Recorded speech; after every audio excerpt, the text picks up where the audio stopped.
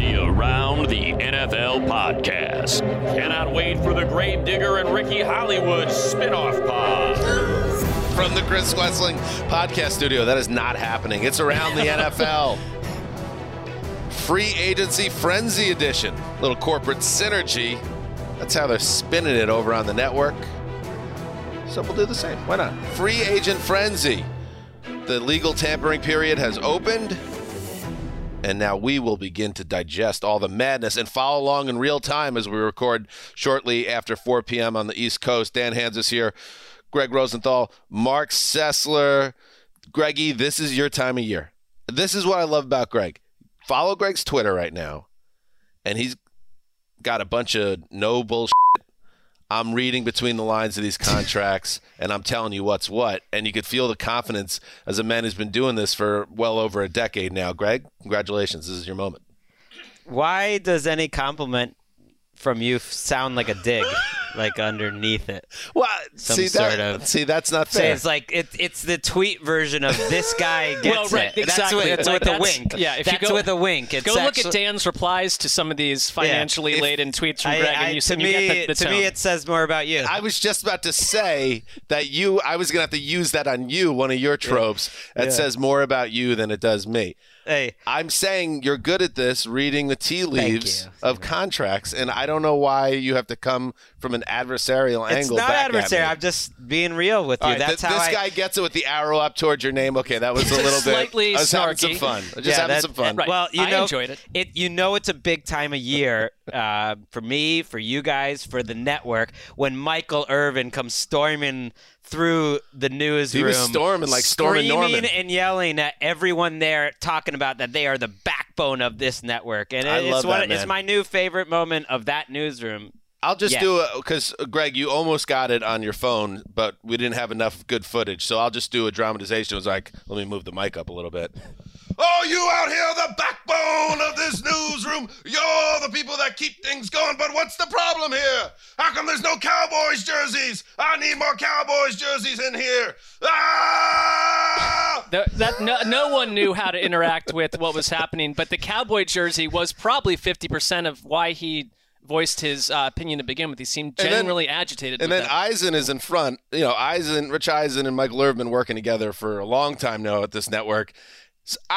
He's been through this with Irvin a million times, and he has a look on his face like, all right, Michael's going to do his thing now, and I'm going to wait it out, and then I'm going to head up on the stage, and we're going to do our free agency frenzy conversation. What, you disagree? I just feel like, and I love this about it, anyone that has worked with Michael Irvin, it feels like they love the Michael Irvin show. Can I tell you this? Let me clarify. They love it. It wasn't like Rich gave an eye roll or anything. It was more just like, all right, well, this is the portion of the day where Mike goes crazy for 5 minutes, and then we start to get ready and get mic'd up and do our stuff. They know each other that well. I got more fired up. I can imagine if you were his teammate before a big game, and this is our big game. He fired me. And that newsroom, and I've said it, I think, on the show, and we've spoken off mic about it a lot. The thing we love, this new building is really cool, and you really feel like you work for the NFL working at the new building that opened up late last year. But what I miss about the old building in Culver City was the spirit of the newsroom. That was a little shot in the arm. The newsroom needed that shot in the arm. It's it's been described as, something approaching mausoleum status, our newsroom at times. So like even on Sundays, the three of us would be there and there'd be, whispers, hushed whispers. So it is it's unlike our past newsroom. We needed that. Speaking of Sunday, nice little Sunday at the house. Did some yard work. Then I had the grill going. Had a Modelo. We're doing some fish tacos. That was nice. Was listening to some tunes. Tom Brady comes out of retirement, quote unquote retirement. Told you guys. Told you it was going to happen. Why didn't you believe me? We did believe it. Who didn't believe you? The second that he started whispering about coming back, at that point we didn't push back. My big take was he is going to retire, and he did. And the signs were pointing towards that he is going to retire this time. Do we count You that? said he didn't, and he did. And then once he immediately started backtracking on the Jim Gray podcast, like 6 days later, the Jim Gray or podcast. whatever, then you were right. It's the So- Let's Go podcast, sir. Let's go. I think why he's going back to football is he didn't juice the numbers. Still no one's listening to the Jim Gray podcast compared to the Around the NFL podcast. Be interesting strategy if that's why. I was not He's like, what? surprised We're on still any at level by this. 35,000 downloads? This Well, is not you guys surprising. took me on the sandwich. But I want to go. Yeah. I even think I took you because I take everyone on every sandwich. But I have been telling you, this was incorrect. He was going to But go that to was Niners before. and We stuff. were right about that. The way you worded it is he won't retire, and we were right. He didn't retire. Well, if you then he if unretired. you want to live on that hill, that's fine with He me. did not All file the those sandwiches are papers. fake anyway. He did not file those papers. He didn't file the papers. There you go. But I guess what's always surprised me about it, Greggy, to you personally, is that you followed his career closer than anyone in this room, and it just never made sense to me that he would ever go out like that. Go out as one of the best, if not the best quarterback in the league still. He's just such a maniac, and he proved it. And, some clown college. Dan Shaughnessy's been writing for the Boston Globe forever. And I don't want to turn this into an anti-New England fan. This is more Shaughnessy. Ripping him is selfish and petulant and attention-grabbing. No one. And like, how dare he do this on the day the March Madness teams are selected and Kevin Garnett's jersey is raised to the rafters for the Boston Celtics. Dude, you are giving all the Boston fans a bad name with a column like that That is being projecting. published.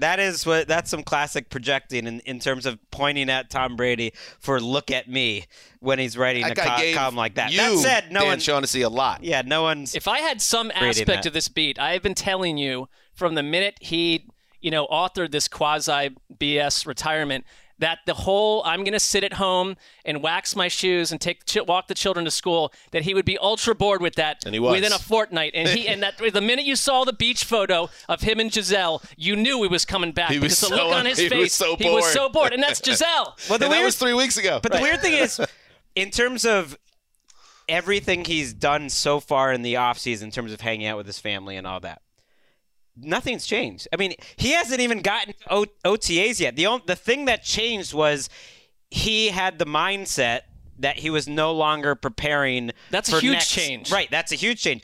But even like this is not a time of year where you're usually with teammates, with the team, and he couldn't even make it through that. That's all I'm saying is he couldn't even didn't miss deal an OTA. with the adjustment of the mindset of the February to Mine. March corridor, which is the quietest time of year for NFL players.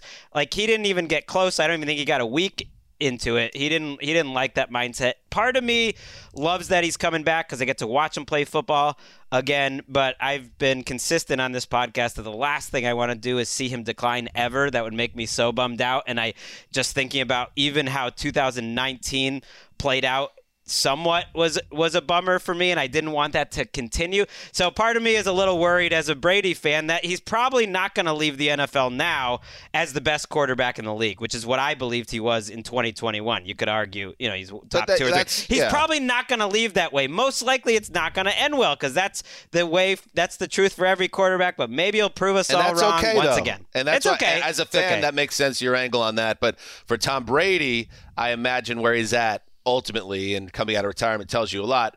I want to see how far I can take this. And when he does retire, if he retires next year or 3 years from now or 5 years from now, when he can't play anymore, he personally will have no questions. He'll know I played as long as I could until my body said no more. That always made more sense with Brady. I guess one question I have, Mark, is I'm sure I don't remember it. It was a few years ago now, a couple years ago, but we did a lengthy Brady Patriots postmortem when that relationship ended. I know we dedicated 30 minutes of a podcast to Brady retiring a month ago or 40 days ago. When he does retire again, at what point do we just say, hey, and finally in the news, Tom Brady is retired? Or does he get a 30-minute top of show every time he retires at this point? We will absolutely do 30 minutes because we will even if we go in saying we're going to do 3 minutes, we will do 33 minutes because we have zero control when it comes to discussing anything verbally about the sport on any level. Well, especially What passion. Tom Brady. But you're right.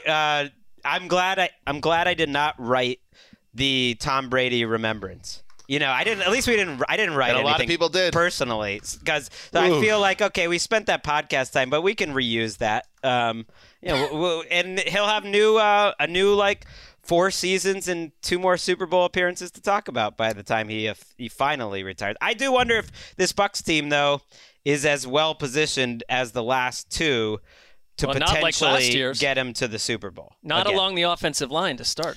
Well, you saw immediately Brady's return paid some dividends because center Ryan Jensen came back on a 3-year, $39 million contract. That's one of the many deals that went down on Monday.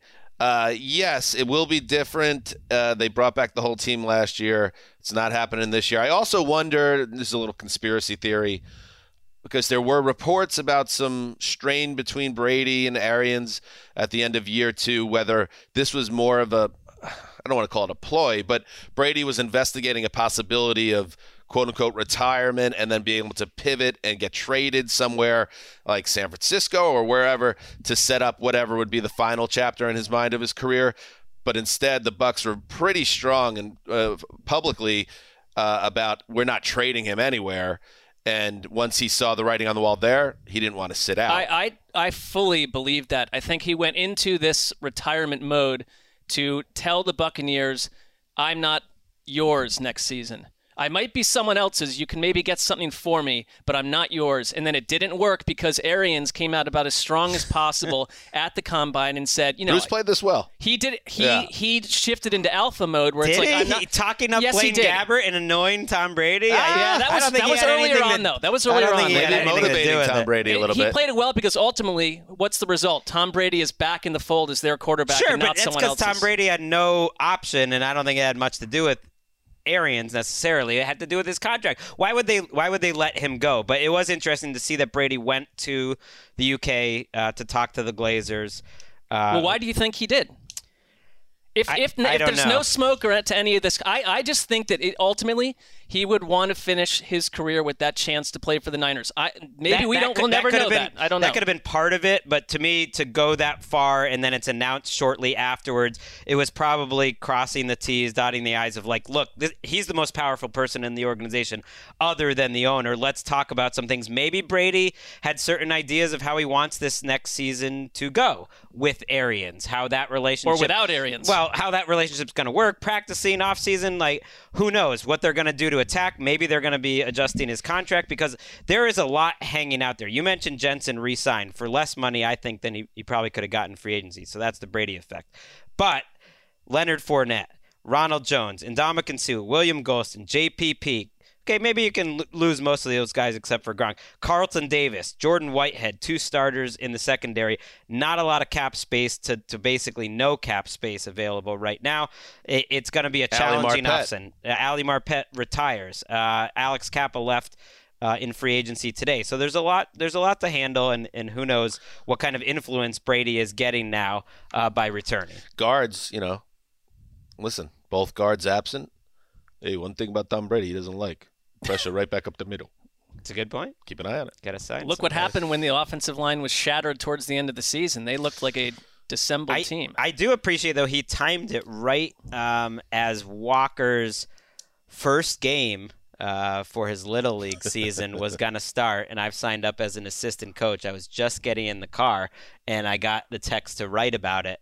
And And I was unavailable for 2 hours. I was like, I could maybe do it when I get back in 2 hours, and they moved on. So I appreciated the timing. Any other time of day, I would have gotten stuck with it. This happened minutes before I went and played tennis with my wife and 2 small children, and utterly destroyed them on the court. We have a mutual friend down in Tybee, Jason, the old mayor there. Who sent me an email. We had been corresponding, and he said, tell Sessler that it was great to see that he, beat up on his family in tennis. And I thought he confused names Greg and Mark because I didn't see your tweet. I said, Mark playing tennis. I couldn't imagine such a thing. But there you go. I played tennis for years as a youth and have not picked up a racket in almost 2 decades. And it was like riding a bike. My forehand was all you powerful. People in your leafy Connecticut suburbs play tennis, so that checks out. Well, that's that. I almost can't deny that. I did play tennis as a child. But I would like to, if I could see better, because I can't see like what's happening on the other side of the court. You own I would glasses. challenge Craig. Put the glasses on. Not He while wants to you're- look hot. I don't want to. Yeah, you got to also. He wants to go look, Agassi 92. right. You have to also look appealing on the court while playing. So I'm not putting glasses on. Look appealing while playing with your family. All right. So Brady, obviously huge domino falls on Sunday evening. A bunch of other news happened between our last show Thursday and now. So we're going to kind of spin through that. And then, like we said, this is all unfolding in real time right now, shortly past 4 o'clock on the East Coast. So we're going to go through what has happened so far today, Monday. But why don't we get caught up here before we get to all that, boys? So Deshaun Watson. A Harris County, Texas grand jury declined to indict Deshaun Watson on sexual assault charges. This happened on Friday, and then immediately once that happens, not that everything is clear with Watson, obviously, far from it, but the criminal side is clear. The side that could have him in prison is clear. So that means dominoes are going to fall in this situation, most likely, and perhaps soon. Daniel Jeremiah reported that the expectation around the league is that the Seahawks will trade for Watson. Rap Sheet reported this weekend that the Panthers and Saints have made trade offers for Watson. Meetings are set up, reportleg, with Meetings those two are teams. set up. ESPN reported that the Browns are doing due diligence on veteran quarterbacks, perhaps Deshaun Watson. Greg, so this is obviously happening now with Watson, and whatever team pulls the trigger on the trade is willing to live with the still mystery around him with the litigation on the civil side and, of course, a potential lengthy suspension by the NFL. Yeah, if a team is willing to. And the fact that they're meeting with him is an indication. I don't necessarily put that much stock into the words from the insiders that this deal is happening soon. I'm not discounting it totally, but the same exact insiders who are basically doing the work for Deshaun Watson's agent told us that the deal is probably happening soon, last August. And then they told us that it's probably happening last October. And so they were wrong in both of those cases, pushing that the deal is close to happening in multiple timelines. It seems much more likely that it is going to be happening in this timeline, in the free agency timeline. But even if you go back to Friday, they made it sound like it could be a matter of hours. It's like this idea that they're trying to push it through as quickly as possible before anyone gets pushback from the public. Number one, there's, like Panthers beat writer Joe Person puts out a poll, and most Panthers fans don't want Deshaun Watson coming to their team, according to his poll. There's been a lot of pushback in the Saints Twitter community, the Saints Twitter podcast, certainly, pushing back that they wouldn't want him. And I think at some point you have to recognize that the same uncertainty that Watson had last March when this all started, in that uncertainty is the civil cases, and that uncertainty is the NFL suspension, exists in the exact same way now. The criminal case, people kind of forget, didn't start until more than a month later, was always believed to be a bit of a long shot that he would face any criminal charges. It is a huge positive for Deshaun Watson and his agent to move this thing along, and I think ultimately it will. But the suspension could be massive, right? I mean, we don't know, but based on Ezekiel Elliott and based on Ben Roethlisberger as some precedent, I think the suspension could be lengthy, and we have no idea how long it would be. I hear you.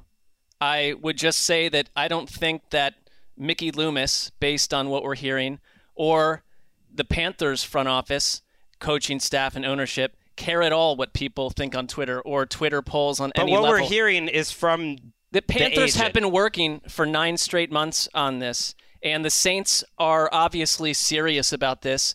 The Browns, I think, have no chance in this, but have been seriously looking into this. And it's cynical. I'm not saying I love the environment that it's happening in on any level, but I think that your average general manager in this race is thinking that the average fan won't care 6 months from now if you have a star quarterback winning games for When you. he throws for 380 yards and 4 touchdowns, like it or not, and this is not taking down fans. Don't conflate that with us saying right. we want that to happen at all. No, As we don't. unpopular as the move might be if it happens in March, I think the owners and the front offices are probably viewing this as we'll get by on that. And And then I also think this is when Watson's, and this is one thing that has been kind of set aside for obvious reasons, but Watson is a Hall of Fame level talent on the field. And his first 5 years in the league, you could stack it up against any first 5 years that we've seen statistically for an up and down Texans organization. He's 26. So let's say the suspension, and just throwing darts here, let's say it's 8 games. Let's say it's a year. I still think a team is willing to eat that and know, all right, we're going to have this guy in his late 20s, the way the game is played now, the way the quarterbacks are protected, the way these guys take care of themselves. This guy could be a 10 to 12-year elite starter even after we get past whatever the suspension could be. Right, and we're wrong if no one signs him ever. Well, no, I'm sorry, because it's going to take one team, and there are already multiple teams interested. Of course it's going to happen. My point is with timeline, and it's also not too late for these teams to change their mind based on A, public pressure, or B, new information. Like fan bases have influence. All right, new information. We have influence. New information. My point is all of the information of we're hearing from the front offices and from Watson's side is coming with self-interest to push this along. And that's happened to begin with. I mean, Adam Schefter embarrassed himself on Friday. That was bad. By passing along the tweets from the agent that essentially was like, they've been waiting for the truth to come out, and now it's out. Watson's first tweet, essentially, since this all started, was, what was it? Quote, "When you stand on the truth, the Lord will free you." So, with free and truth in caps. So he is not admitting to anything. They are pushing back as hard as they possibly can. I think that makes the next step of this process more difficult for him and for any team that gets him, because everyone and people are in my mentions and people get worked up about it. I know we'll get to the exciting free agency of this day, news of the day stuff first, but this stuff is important too. Haven't read the cases. Anyone that is saying hey, there's no criminal charges, isn't this a free country? You haven't read the cases. If anyone wants to go through the cases, and Jenny Vrentas is reporting, and just read all of them, there's no gray area in this case. It is what it is. And the fact that he is going to want to apparently push back indefinitely, which means the civil thing could last a long time, and that could all affect the NFL suspension, to me changes his next destination and changes how palatable that is for the fans. I everything you're saying. I think we agree with you. First of all, there's no comment here about his place in this morally and whether he's innocent or not at all.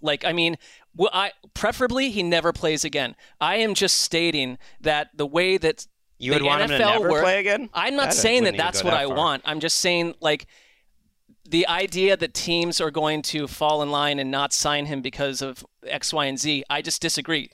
We live in too cynical of a world right now. Of course I think it's going to happen at some point. I'm just saying this is all informing what's coming up next. And if it took longer than everyone's saying, days, hours, that wouldn't shock me, because already people with this self-interest have been wrong about that in the past. Right. But I will say, I believe, based on everything we know now, that this trade gets done in the next week. I just think there's enough momentum now, and that hurdle of the criminal case being cleared. I tend to agree with you, because there's more than one team interested. By Watson's side, that I think we'll see, though. I don't know what stands in the way at this point, because teams, there's a clock that these teams are on with the draft coming up. Free agency is right now, that they're going to want to figure it out. If they want him, this is the time to get him, and then figure out your franchise plan for 2022 and beyond. The fact that Watson is meeting with the Panthers and Saints is a strong indication that the Panthers and the Saints are the favorites to get him, because he has a no-trade clause. He has some control in this matter. The fact that he's taking those meetings first, and we'll see if he even has both meetings necessarily, would indicate that those two teams are pretty far along in the process in terms of what the compensation would be. And I'd love to know the order of those meetings, because, with the way free agency works, depending on where you go first, that might be key. I would imagine, there are whispers out there that if Cleveland was ever in the mix, that he doesn't want to play in a cold city. He doesn't want to play in Cleveland probably to begin with. and that would change things. The last thing on this is just that so many people have shown their ass, I think, in terms of how it was covered, that even someone like me, who I feel like I'm not a naive person and I can be cynical about the coverage, have kind of been floored. That the lessons in theory that anyone and all these people were covering the league back in the Greg Hardy, Ray Rice era, the mistakes that people made in covering those cases have been made like twofold in this case. When Schefter tweeted out that he knew that the truth would come out and they were waiting for this, like, I couldn't believe it. And you do hear in a different way on Twitter and in conversation certainly too, that I think the attitude towards women is like, yeah, they're going to say the right things publicly, but it's like a lot of people don't give a shit about women. Like, they hate women. Like, and it sort of comes out in the coverage of this, of how like unseriously people take it, or how unserious they take doing their job in terms of reading the actual hate report. Women. I mean, that's a like, little strong. I'm not saying they don't hate their sister, they don't hate their wives, they don't hate the women in their lives, but as a larger group, they don't. You're talking about NFL insiders, certainly, like showing like insiders, like anyone taking it sort of seriously, or even like going back and just reading the cases. Because I think if they had any sort of empathy or humanity, it's like they would be covering it differently. Schefter's got to. Oh, that was bad. That has to be a teaching moment. That should be taught in every journalism class. I thought he would get suspended. I thought he would get suspended. That needs to be something that if you're learning how to be a reporter, you have aspirations to be an insider, how not to get played and turn yourself into a laughingstock on social media. And he followed up with an apology tweet, and it's just like, whoa, buddy, how did we get here? And we'll move on, but the same mistakes were happening on Monday when multiple insiders are tweeting out the exact same tweet that are exactly written by an agent. Now, it wasn't content that was explosive like a Deshaun Watson where you should be checking that, but these mistakes like keep happening. If you are working for the agents, you're ultimately not a trustworthy news source. What did I say, Mark, at the top of this episode? That it would be 197 minutes long? This guy gets it. Oh. Greg Rosenthal. Let's take a break. We'll be right back. All right, we're back. And now we got Justin Graver behind the glass. What's up, buddy? Just had to play my own drop, Well, you wouldn't have to if Erica Tamposi was with us for the biggest news week of the offseason. But she had made her decisions, and we will be fine. We still got a loaded crew behind the glass. We got Gravedigger. We got Zach Sally. We got Big Randy. We got Stapleton behind the glass. We'll be okay. All-star crew. But this will not be forgotten. Remember, if she doesn't come back with a ring, does she come back at all? That's now. Let's have a discussion maybe off mic about that. Flashpoint. Those are Flashpoint. Erica Tamposi. Those are the stakes. Justin.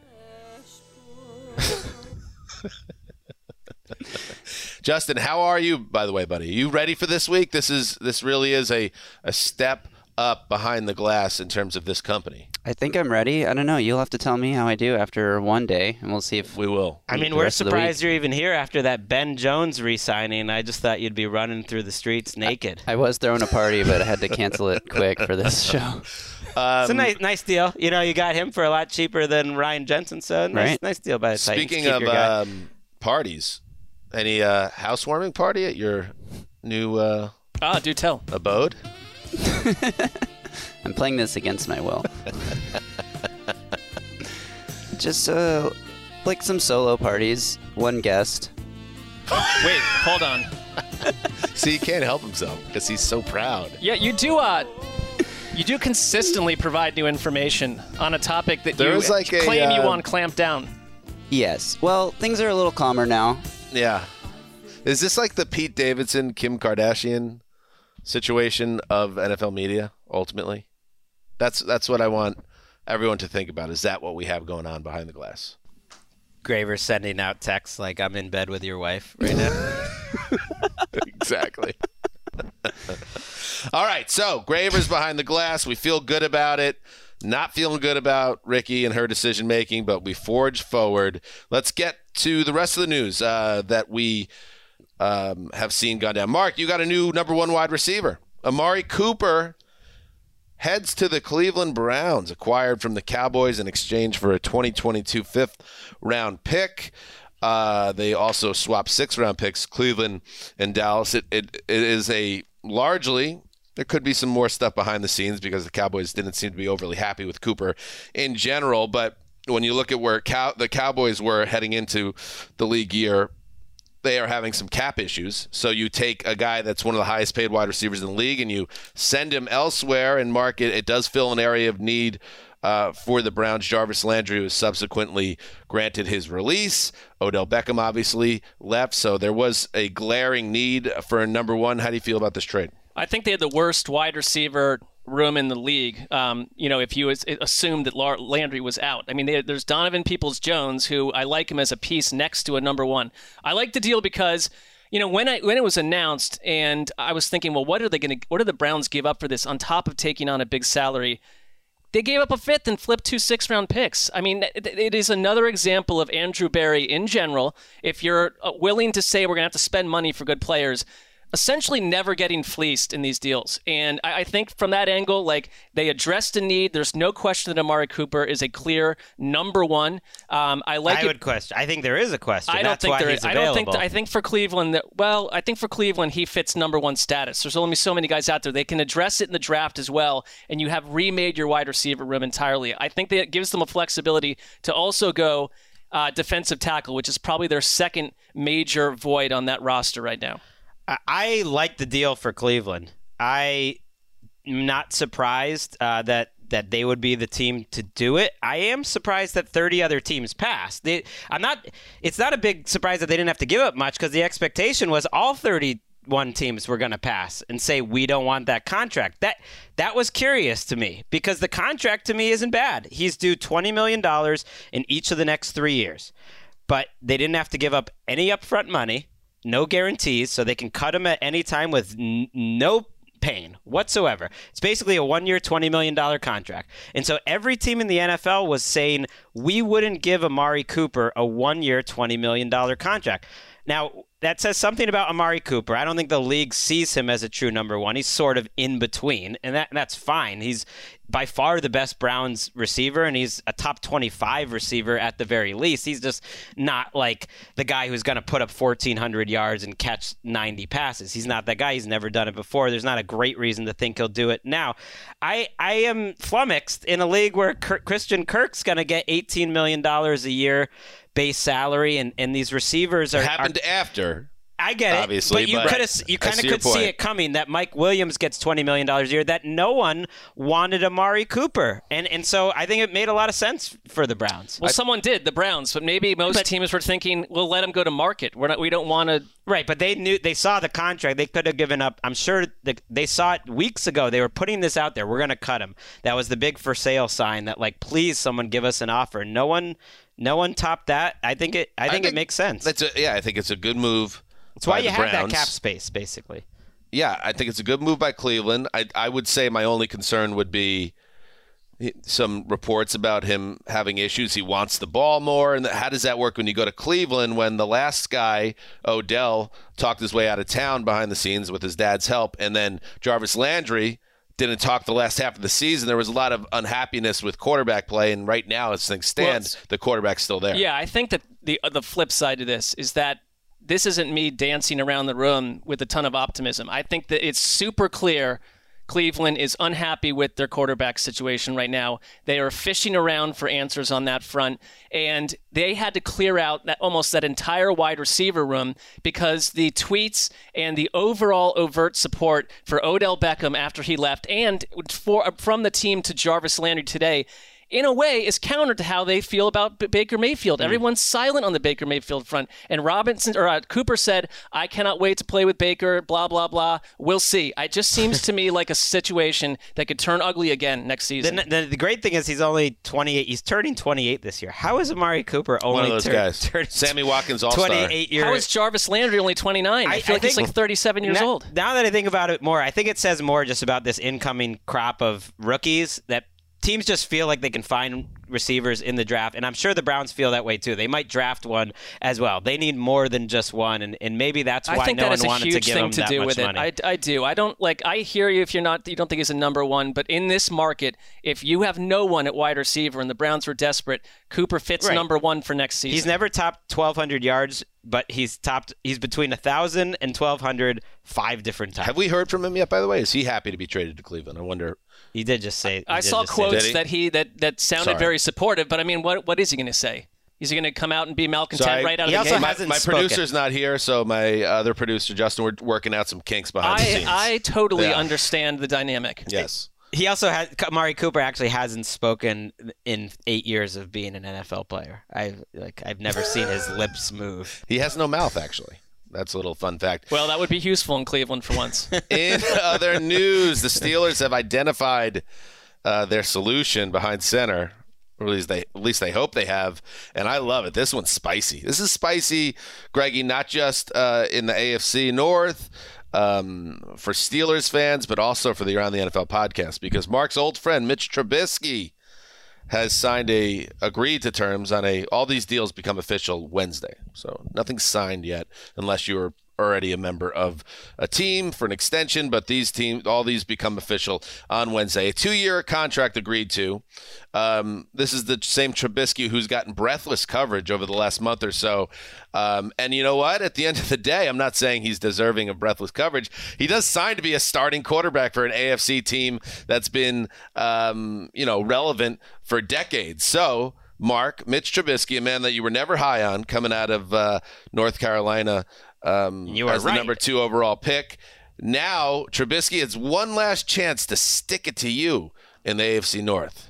I don't get it at all. I don't know what Pittsburgh's ultimate plan here is. Like he is clearly their start. Like I give him the obvious choice to lead over Mason Rudolph going into where they are right now. To me, it's like Mason. But we were told Mason Rudolph was a good option. Well, at least we didn't buy that. Although they're throwing it out there that's like nothing's changed with Rudolph. He's still competing to start. Okay. Well, I think they don't have an answer, but they did talk to the Niners about Jimmy G. I think that the game plan with Jimmy G probably has teams maybe a little freaked at this point. But Mitch Trubisky seems to be this quarterback that is thriving in this, like you mentioned, this hoopla around him, because everyone blames the Bears and how the Bears used him. I keep hearing that over and over, that teams don't really look at what Chicago did with Mitch Trubisky and blame Mitch Trubisky. They blame the Bears. Fine. There's a ton of bad tape on Mitch Trubisky where he's making terrible decisions and doing things an NFL starter should not be doing. I don't care if he's on the Bears or he's on a high school team. It's not adequate. And so Pittsburgh's going to run into the same issue. I want to see the contract. Sizzler. I mean, you're talking about my time of year. It's Sizzler heat season. No, I mean, come on. Can I just say, Mark? This is every free agency report, though. I've been here all day long listening to multiple stations. We are overinflating every one of these players, and then the real games start, and it's like, oh, it's week 3, and the Steelers understand, finally, Mitch Trubisky is not a competent starter. Here's the thing. He's not being overinflated in this room right now. I will say this, though. The Steelers, like the Colts and these other teams that are kind of stuck in QB purgatory right now, there aren't a lot of great answers where you are right. If you feel like you can contend for a playoff spot, but you don't have a quarterback, there aren't a lot of great options. And that's how you end up overpaying for Carson Wentz or Jimmy G. Or Jimmy G, yeah. And so Mitch Trubisky is of that same ilk to me, maybe a step below based on what he's shown us in his career. But if he was paid $10, he was overpaid. All right. I get it. You All don't right, like him. We get it. We're with you. I'll unplug on it. That is the let me say this. IG quote. I'm annoyed now. Just let's have a still, Graver. I don't want to tell you how to do your job. Let's have a still of Mark and like a funny face. And it was, if it's paid $10, that's too much on the Trubisky signing. So my point is, whether you are the Commanders, whether you are this team, the Steelers, you could just say, all right, we're in a tough spot. We kind of put ourselves in the spot because we knew Ben was retiring, but we never really got things set up. So we'll see what happens with Trubisky. We wanted a mobile quarterback. We made that very clear. Now we have it. And if it doesn't work, we'll get rid of him. And next year is a better quarterback class. It's going to be a fresh crop of guys on the market, and we could try this again. So I think he's nothing more than a stopgap / we have a hunch about him. We'll see how it plays out. There's no long-term commitment to Mitch Trubisky. After everything I've said, he'll probably blow up and be the comeback player of the year. I mean, that's why it's spicy. It's just as equally a narrative. I'm with you that I have no belief. What did you say, $10 he was worth? Yeah, $10 over 2 would be years. an overpay. I'm with you that I have no interest in Trubisky, but to me, I want to see the contract before I have too strong of an opinion on it. The fact that we haven't seen the money usually is a sign that there's not that much money, and my suspicion is it's one of those contracts that is not really a starter contract. It's like a high-level backup contract where he's the favorite over Mason Rudolph, and I believe personally that they're a strong candidate to draft a quarterback in the first round or the second round still, and if that's the case, that's fine. I personally would rather have Andy Dalton than Mitchell Trubisky. I think he's a better player right now, and you can say maybe he doesn't have the upside, but I'd rather have the other 1B options. But if the contract isn't that high, if it's like $9 or $10 million per season, that's my guess, and they might draft someone, okay, that's fine. You're just kind of kicking the can for a year. If they draft someone of note in like the first round where they're sitting, a lot of what I've said goes away. That makes sense, though. Yeah, it does. Because Trubisky, none of these guys are ready to start day one, most likely, and Trubisky holds. And if they don't draft anyone, that makes sense, too, because it will just affirm that they don't like this draft class. So let's find somebody else, a veteran, to handle this year and see what happens. How about this? That said, I would have taken Teddy. I know you would, buddy. Here's the best case / worst case scenario for this show, Greg. Sunday Night Football, Week 7. Trubisky goes off for 3 touchdowns passing, 1 rushing, Steelers 34, Browns 20. And then we go right back to the studio to tape. I'm going to go worst case because that is not a good case. I've been dumping on Mitch Trubisky too for 5 years too, so I'm on Team Mark here. This would be. I don't want to see that. I can already tell. I understand. I don't have as much at stake. No.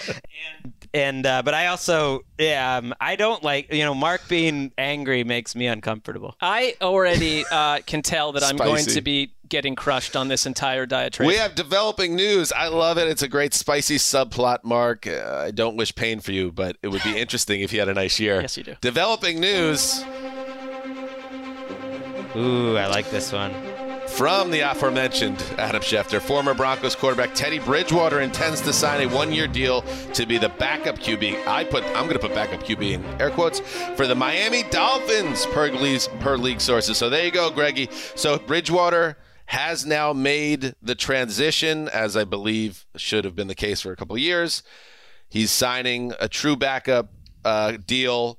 But if you're a Teddy fan, there are worse places to go than this Mike McDaniel offense with Tua, who a lot of people aren't sold on yet. He could have a chance here. I like it. I like him in that system. He hasn't really been in that style of system. I think he has some of the strengths of Tua, certainly more experience, and could be a better version of him. And I think it makes sense for the Dolphins, too, to have a fail-safe here if it doesn't click with Tua and Mike McDaniel. You have the best backup quarterback in the league all of a sudden in an offensive system that I think is going to be spicy, intriguing, and a great place for any quarterback. Over-under on how many starts he makes.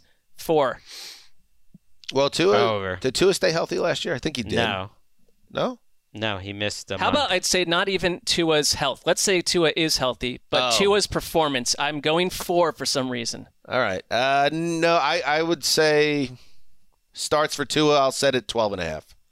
Tua missed 5 games last year, or 5 starts. That would be an over for Teddy then. Okay. 4.5 plus 12.5 is 17. I'm going to bang that over. It's basically what is their record It's a weird way to answer that. on October 30th.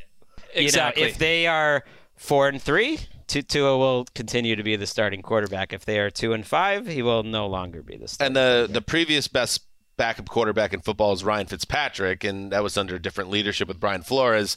But Flores could not stomach the sight of giving Tua big snaps when he could see a playoff berth in sight, and Ryan Fitzpatrick kept on going into the lineup. Now you have another very capable backup. Is he the best backup? That sounds like a great June podcast episode segment. Best Andy backup Dalton, quarterback. him. He was he was the backup in New Orleans when he ripped off 5 wins, not playing like that well. So he did have 1 year as a true backup with the Saints. But it makes sense to me. There aren't really other starting jobs available. I don't think Carolina was bringing him back. All right, we're playing a little catch-up here. This was annoying. It happened on Friday or on Thursday, I think, after our TV show, after our podcast taping. So, come on. What's up, Chargers? Chargers acquire outside linebacker Khalil Mack from the Bears in exchange for a 2022 second-round pick and 2023 sixth-round pick. Not a huge haul there, Mark, for Khalil Mack, who obviously was at the center of one of the biggest trades of the previous decade when he went from the Raiders to the Bears.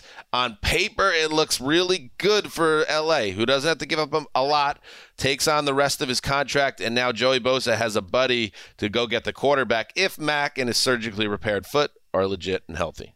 I think one of the worst things that happened in all of last football season, and it robbed us of something that would have been magical in January, was that 35-32 loss the Chargers suffered to the Raiders that sent the snooze fest Steelers into the playoffs. I can only wonder what would have happened in that game had you had Khalil Mack.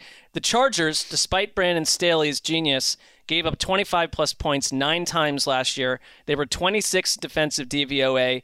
They needed someone next to Bosa. You're in a division that is becoming spicier by the minute with intense quarterback play.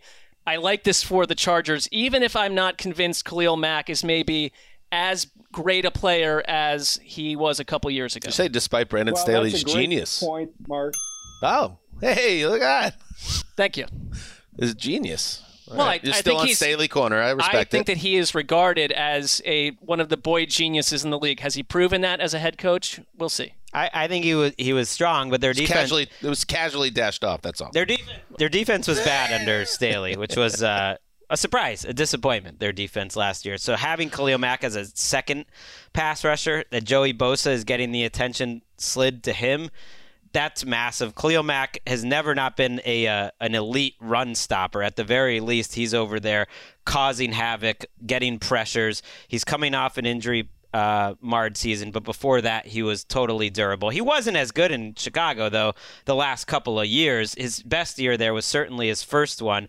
And so the price tag makes sense, but it's worth it. And I think the Chargers are going big this offseason. This is risky. I'm making what could be seen as a rookie mistake here when it comes to podcasting during free agency frenzy here.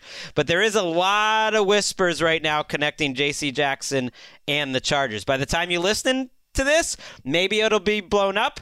But my instinct is that it's going to happen. Derwin James. Sheet, developing news. Let's do it. Rap sheet, the Chargers are expected to sign former Patriots cornerback J.C. Jackson. So one of the jewels of this free agency crop, a man that was he was nails for the Patriots in that secondary, a ball hawk, a big-time player, big money deal, huge money deal, I would imagine. We don't have the numbers yet. Joins Derwin James in that secondary. Hello. That's awesome. I think that's a great fit for them. I think with the type of defense that they want to run, which is really forcing teams to go the length of the field, having a guy who can match up like that in man coverage, that can certainly play zone 2, that is a ball hawk more than anything, is such a good fit. Because in Staley's defense, you're going to have your eyes on the quarterback a lot more often than J.C. Jackson even did in New England when he picked off the ball plenty. I mean, he has one of the best nose for the ball skills, instincts that I've ever seen out of a cornerback, and the numbers support it. Like, he is on a record-setting trajectory in terms of the interceptions and the pass deflections that he's had through 4 or 5 years in the league. And yeah, Staley's going to play more zone defense than the Patriots, but they played plenty of zone with the Patriots, and Jackson excelled in that too. He's going to be able to do a little bit of everything. I love this for Staley, who seems to know how to get the most out of stars, and he just added 2 more of them to his defense. You got Justin Herbert costing you $7.2 million next year. So obviously, that's the window to be spending money. If you're the Bears, though, like, you just signed Matt Eberflus as your head coach, and then a month later, shotgun Khalil Mack out of the building. They're in a full rebuild. They're going to have a ton of cap space under Ryan Poles, the GM, next offseason. But this year, on defense at least, is not going to beat Matt Eberflus's number 1 product. I think going back to that trade, it makes sense on both sides because the Bears are rebuilding, even if they don't want to tell you they are, and they get rid of all that money for a 30-something outside linebacker, and the Chargers are in obvious win-now mode. And now if you want to like kind of spin it back a little bit further, that trade, which was one of the biggest trades since we've been doing this show, it's kind of like a lose-lose. Like who won? The Raiders, the only player of note that came out of that ultimately was Josh Jacobs, who's a good running back. And the Bears, I think they were one game over 500, and Mac was a absolute stud 1 or 2 years, but ultimately that didn't put them over the top either. So I'm not going to say much ado about nothing, but that's how all the talk about that trade yielded very little. You're saying that they should not have given the Raiders the Sloan Conference Award for the trade of the year. Do you remember that? That was the Khalil Mack trade. It's almost they should have canceled the Sloan Conference. I actually think the process was win-win for both teams. It's just they made bad picks with the Raiders, and that's you just got to make good picks, but the process made sense. And the defense was Super Bowl championship level for 2 years for the Bears. Like if they didn't draft Mitch Trubisky, if they had drafted a different quarterback in that spot, they might have just won a Super Bowl. Little win-win process. I'm just saying, like the defense was ready to go win a Super Bowl and were awesome, especially that first year. But really for 2 years, they just messed up the rest of the team. The Chargers are the official team of the offseason, though. Every year I get excited about the Chargers hype. Now there's a reason for it. My God, this team is fun. The first reports are $40 million guaranteed for J.C. Jackson, 5 years, $82 million. I thought it could have been worse for him. So I actually better for him. I mean, yeah. I mean, I thought it could have cost more to get him. You mentioned Herbert's rookie contract. Just before we move on quickly, is like they also have a left tackle, Rashawn Slater, and a rookie contract. Franchise left tackle, one of the best in the NFL for like 3 or 4 more years. And Derwin James is still on his rookie contract, at least for like 1 more year, maybe not even by the end of this offseason. But they've got like 3 all-pro type players on their rookie contracts. I love that, go for it right now. There are 2 ways to go for it, all right? And we're seeing it from both LA teams. The LA Rams went for it by saying we're going to sell all of our future assets, our first-round picks. We're going to get as much premium talent as we can via the free agent market, via the trade market, and hopefully it all coalesces and you build a champion and have a nice run. They did it. The Chargers, this is the more traditional way. You hit on the quarterback. You have a young star quarterback who will be one of the top 5, maybe number 1 paid player in the league in a couple of years. But right now you have a chance and a window to bring in a bunch of stud talent. Here's the window. They can't charge her this. This is the year where they need to make that leap and become a true AFC contender. I don't know how long we've been talking about that as a possibility, but it is now or never. I want to see it. It is now. I don't know about never because Herbert and those guys aren't going away. It's now or never. I want to see it. You're paying Herbert next offseason. Right, but they're going to be a contender with Herbert as long as they're well run. But that secondary, Asante Samuel Jr. is a thief. J.C. Jackson is a thief. Derwin James is a thief. Adderley played pretty well last year. That is a team that should be turning the ball over. Even if they're going to give up a lot of yards, that kind of comes with the program with Staley. They should force a lot of turnovers, give Justin Herbert a lot of extra possessions. With the Chargers, what could possibly go wrong? Nothing at all. All right. Wow. Okay, so we got a lot. Now we're seeing some movement on Greggy's top 10 free agents, the top 101. So that was a big. Where was JC? He was 2, 3? He was 2. I made a last-minute adjustment. They don't usually let me change the list, and flipped 1 and 2 and made him 2 to Teron Armstead. He was still 2. All right, let's take a break and continue to cycle through the events of the day. All right, we're back. Graver's doing pretty well so far, I think. I think he's holding it together. I don't see, beads of sweat coming down the – I mean, he's got a great home life, so, he's fine. Right. He's calm, he's cool, he's collected. That's how he went full Davidson in the biggest of all spots. I missed a couple things, but the audience will never know because we're adding them in post, so there you go. Exactly. Now, if this was live radio – Don't tell us that, though, and don't tell anyone that. If this was live radio, people would be like, ooh, seeing the seams a little bit here. But we don't have to worry about that here. That's true. But just wait. By the end of the week, this will be a humming machine. And again, let's discuss the stakes quickly before we dive back into the news. Justin, I have no doubt, is going to do a great job all week with that great team behind him: Saley, Stapleton, Randy. But what if he does too good a job and Ricky's on an island and she doesn't come back with a ring on? We have to make a decision. It's a tough decision, but it would have to be a fair decision. What? What sort of decision would we be making? Does it have to be said? Wow. It would be a thorny I mean, thing it's for us to already deal a with. tough week here, for Patriots fans, like Ricky. These are the 2 or 3 days a year everyone freaks out that roots for the Patriots. Why did you let J.C. Jackson go? We stink. And then, in 3 or 4 days, they'll sign some guys who end up being productive. Calm down. Yeah, as someone whose Greg's team's been still on the beat of tisk-tisking Patriots fans for being No, I'm passionate just about saying, the team. J.C. Jackson would have been great to keep. Let's just see how it goes. I wonder why Bill was so cool with letting the 26-year-old ball hawk corner all-pro dude go out Because the he's door. like, me and my 4-person coaching staff are going to handle it by signing 35-year-old veterans who can lead in the locker room. I know the Chargers will never acknowledge it, but what? Maybe there's It's something. I thought we were going to have to pay a little bit more for this guy. Right. The other team didn't want him. No, it's fine, right? We're the Chargers. Gotta What could be go fine. wrong? I mean, he came into the league with some pretty grim off-field issues, but that has not been the case, since he's come Could say into the same league thing about Mark. maturity. No, Mark never had anything this disturbing. Oh, I came in with a pristine record. It's just become more problematic since. that's kind of the cool way to do it, though. Yeah. You want to kind of... That's why he was undrafted in the first place. He was You're going to make me... I have to Google this? Yeah. I know. All right. I hate that when people say that. I just wanted to make sure I got the words right. He was arrested for armed robbery, found not guilty, and there was a couple other things, but that was the main one. But that was why he went undrafted 5 years ago.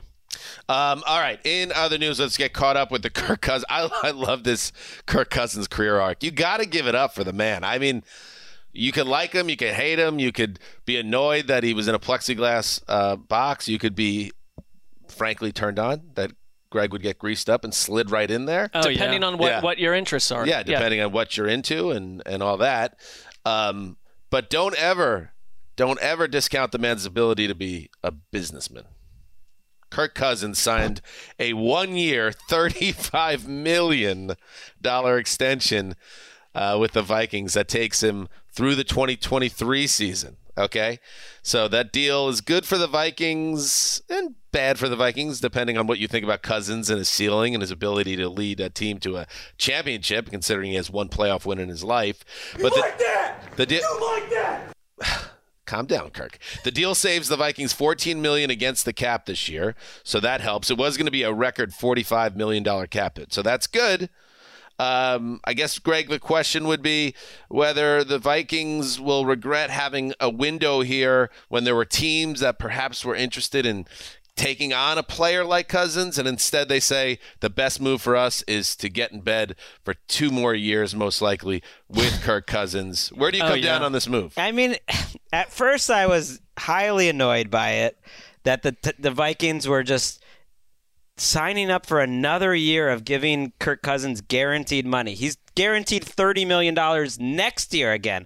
So he has been guaranteed his salary every year, I think, since 2015. Does not happen in the NFL. It's crazy. Then I heard some smart analysis by people smarter than me that actually noted with the way that the money was structured, he's more tradable next year. If they did try to move on, that they would be saving some cap money next year. Maybe. I don't know if I buy that. He'll still be guaranteed $30 million at age 35, and it just felt like they knew they were going to play this year with Kirk Cousins, and so they just felt, once again, like, let's just give him another extension because we need that cap space. My biggest takeaway is I kind of get where Lamar Jackson is at, being taking the point that just don't sign me. I'm going to play out that 5th-year option.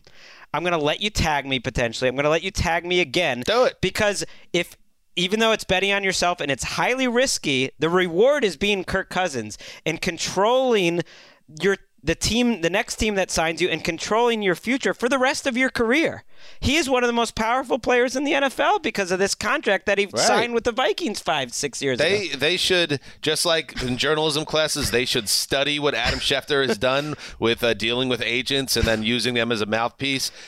It should be studied. Other quarterbacks coming into the league, agents should study how he handled this. Now, you have to be a certain mark. You have to be a certain level of quarterback. That's part of this too. That's that. It's not just that he's a savvy businessman.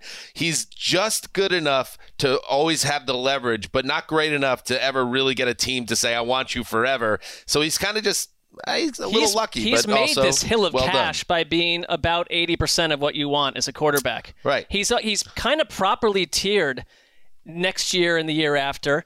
Looking at the money he makes, when you're going to have quarterbacks making $50 million, I think he is tradable. I think there's a no trade clause inside of this, but I mean, I'm sure he could waive He that. worked that in too, so he has more control there too. That he gets to choose his potential. The thing I don't hate next though, destination. if you're Kevin O'Connell, like. Look at the Steelers. You're looking around at the quarterback market. We thought a couple years ago that this had been solved, that every team had a competent quarterback. It's just not the case. And so if you move on from Kirk Cousins, like we were floating around the idea of you shop Kirk Cousins for Baker Mayfield. Well, Minnesota's GM came from Cleveland. It's pretty clear what he thought about making that kind of a trade. They're sticking with the guy that I think, if you're Kevin O'Connell, thinks gives you the best chance to get off to an okay start for the next year or two. And then we'll see. Okay, but you know who's, and I agree with that. That makes sense. But you know whose contract this reminds me the most of are Drew Brees and Tom Brady. That they keep adding these void years and kicking it 1 or 2 more years, and at some point you're going to have to eat the poop. Except those guys are 2 of the greatest quarterbacks in the history of the NFL, and the other one's Kirk Cousins. He's found this little niche. Breeze's contract screwed that team towards the end. But it's similar. Too. Now they're adding. They added these 2 fake void years till 2025, and at some point they're going to have to take their medicine with Cousins. Except all you're getting is Cousins in Matt Ryan fashion. Right, yes. right. This is just to break it down. 2016, he got tagged by the Washington football team. So that's when the guarantees started. $19.9 million. Then they tagged him again, so that made him 23.9.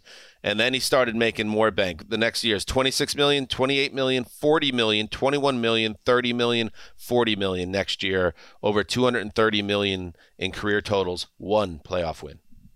It's wild. It's absurd. So if you Sam are Bradford, if you are Lamar Jackson, you guys said he had to be a certain type of quarterback to stumble into this. That's true. But if you are a guy like Lamar Jackson, you could look at Patrick Mahomes and think like Mahomes is underpaid.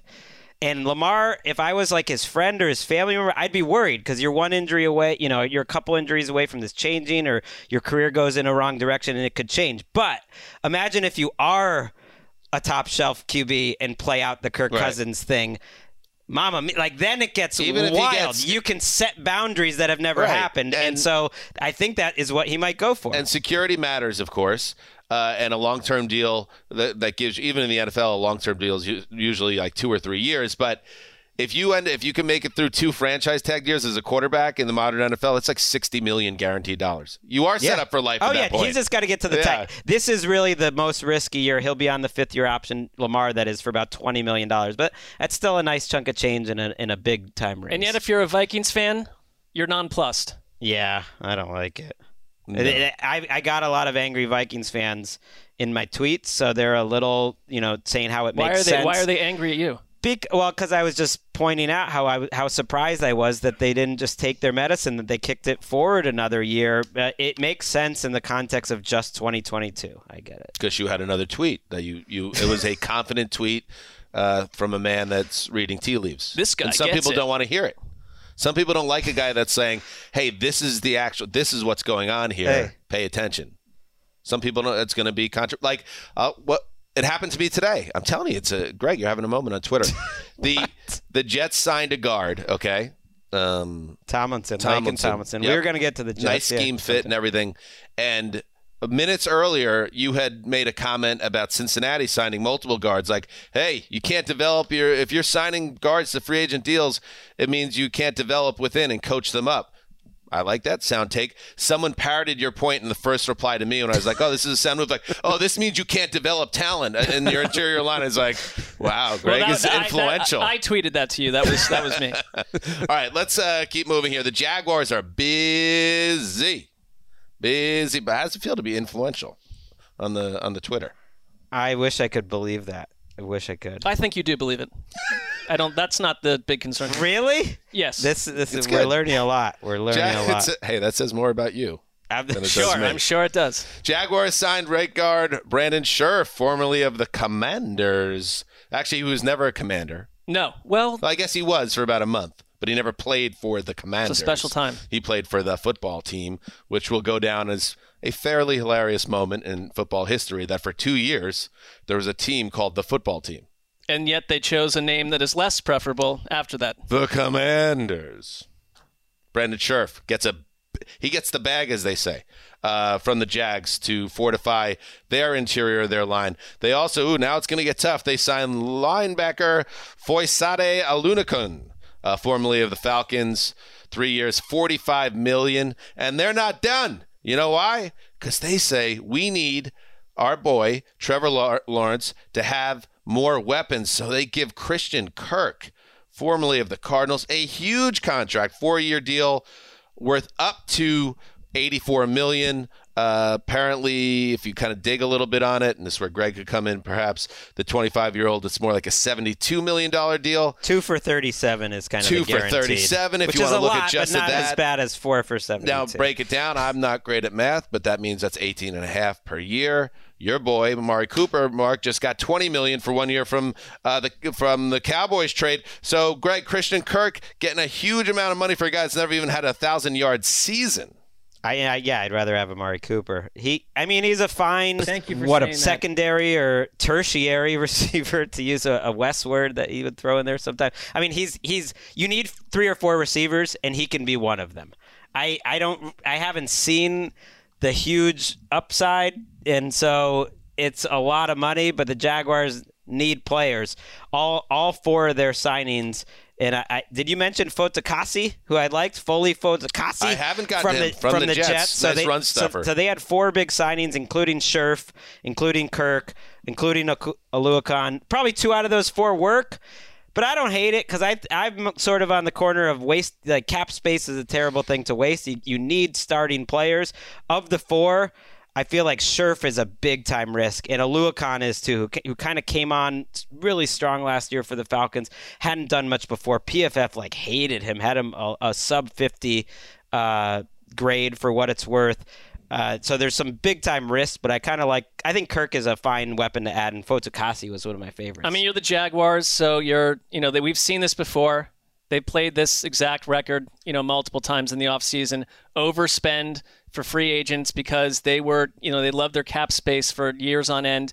Scherf, I like him when he plays. He's missed 22 starts over the past 4 seasons, and it's like suddenly your offensive line breaks down at the guy that you're counting on.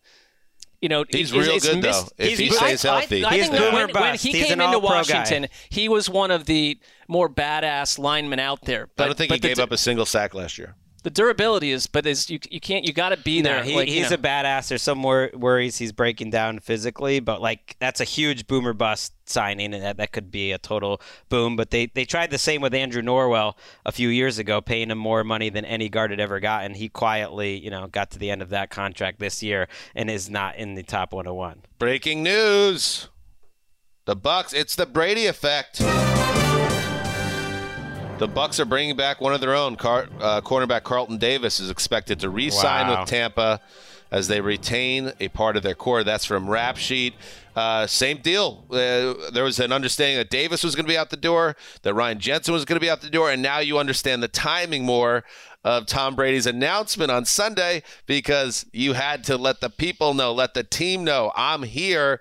Now let's do business and put this team together. I love this for Tampa Bay because this was not last year. You're going to lose all these guys. Leonard Fournette basically had a post at some point saying, I'm out, I'm done in Tampa, and now he deleted that. It's it is the Tom Brady effect. It's run it back, and you're going to get better player deals. Jason Light, you get Tom Brady, but Jason Light still had a lot of work to do. This was a huge piece. I think it's surprising. I thought he was going to go somewhere else. Well, there's no coincidence in my mind that this happens minutes after J.C. Jackson. So these are the 2 top cornerbacks in the market. Davis sees what Jackson got. I don't know if the Chargers were in on Davis or not, and he ends up settling. with settling in quotes, for slightly less than J.C. Jackson got, but a similar type of deal.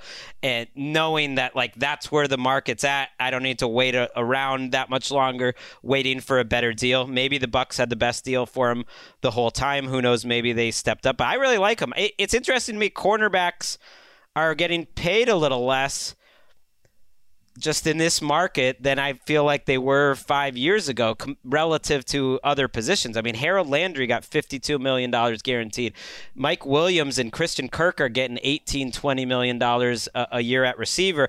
And yet the two top cornerbacks at the market, totally at their peak, are getting like $15 a year. That seems reasonable to me, but maybe it's a little bit of the scheme change that's going around football, and it's not always going to be this way, but all the too high looks, all the zone coverage, maybe you don't pay as much for cornerbacks in those systems. Right. You have 5 DBs on the field all the time now. Right, a budget allotted for your secondary, and maybe it makes more sense to have 4 good guys rather than that's fair. A great dude and 3 budget guys. So I love that move for Davis. I love it for the Bucs. Davante Adams, he's not happy. Well, I don't know if he's not happy, but he is letting it be known that, yes, Aaron Rodgers got his contract, but don't just assume that just because Aaron's back, bend me, shape me, find a way to fold me into your Green Bay plans. I'm the best wide receiver in the league, in my mind. And NFL Network's Ian Rappaport reports that Davante Adams refuses to play under the franchise tag in 2020. The two sides are, quote, far apart on a long-term deal, according to Ian. And I wonder... And wouldn't this be, Mark, kind of interesting, because the whole assumption that many of us have been working under is like, hey, if Rodgers is back, Adams is back. But given Green Bay's cap issues, if he's not going to play ball and work under a 1-year deal, and by the way, it's a different situation. This is a wide receiver. He's going to be run the wrong side of 30 next year. It's a volatile, physical position. This is the time for him to get paid. Would Green Bay possibly feel like they were in a position where they had to move Adams in a trade and imagine him, what he would fetch given what he's been able to do the last 10 years? PR disaster. You can't. I mean, you already thought that you got the hardest part of this thing figured out with Aaron Rodgers. And the thing is that Davante Adams and the Packers have been far apart on a long-term deal the entire time. They've never gotten any closer, and the Packers are in a tough situation financially, but how could you possibly sell to your fan base or even your own locker room that you go into this season after all this Aaron Rodgers melodrama without Davante Adams? This is a team that, like, even with those guys, cannot win playoff games. Doesn't make common sense, financial sense, to give Brady Rodgers a $200 million deal and then take away his best player on offense, especially when the wide receiver group behind him isn't good. The Green Bay is going to figure this out, right? They're already cutting like Za'Darius Smith and stuff for cap reasons. I nominate this story as the wake us up in September story of the year, because a lot will be talked about, and there's really only one end outcome, which is him being on the Packers. But it might take until September, until that, like, 8 days before the season period to settle it. So it might be 28 NFL.com articles, and I will read none of them. It's almost like it's Davante doing his buddy Rodgers a favor, making life a little uncomfortable for Goody. Gutekunst is going to have to figure this out with the salary cap and the negotiations and all this. But at the end of the day, they simply is not a scenario where they bring back Rodgers and then leave him with nothing. Absolutely. No. And so it's like Kyler Murray, if there's some drama there, I can get with that as a daily update throughout our offseason. We need something to talk about. Well, there's mystery there. There's mystery. Adams, there's only one way for it to end. So let's just skip ahead. Hit the fast forward button. Speaking of the Packers, yes, Za'Darius Smith, he gets his walking papers, so he hits free agency. 2 really good years on their front seven, then was injured last year, and now simply too expensive, especially with Davante Adams asking for a long-term deal. Also, Preston Smith, should we say it? Since he brought it up. Gravedigger brought it up, so we're going to haze him a little bit here. Said, hey, anything that you hear in your ear, I can just take out and post. We've heard the, we call it sausage fingers. It's the little guitar solo that we play to bring on guests. And I like to see how they react to it, the guests. That's the second time that's popped in our ears now. Graver, what's going on behind the glass? So I got a little soundboard thing, and for some reason when I press Command-H to hide it from my computer, it keeps playing that You're hitting that sausage one. fingers. I don't know why that one keeps playing. But you don't have sausage fingers, but you keep on hitting the song. Maybe I do. We call sausage fingers. Anyway, we're happy to have you behind the glass there, buddy. Anyway, so Preston Smith, he does get a deal. We have no other choice. So, and I wasn't going to say anything, but then Mark laughed. What? Well, you started laughing when you heard Sausage Freddy was playing. Because it was funny. So I laughed. That was the result. So now that has to stay in the show. Preston Smith, 4-year, $52.5 million extension through 2026.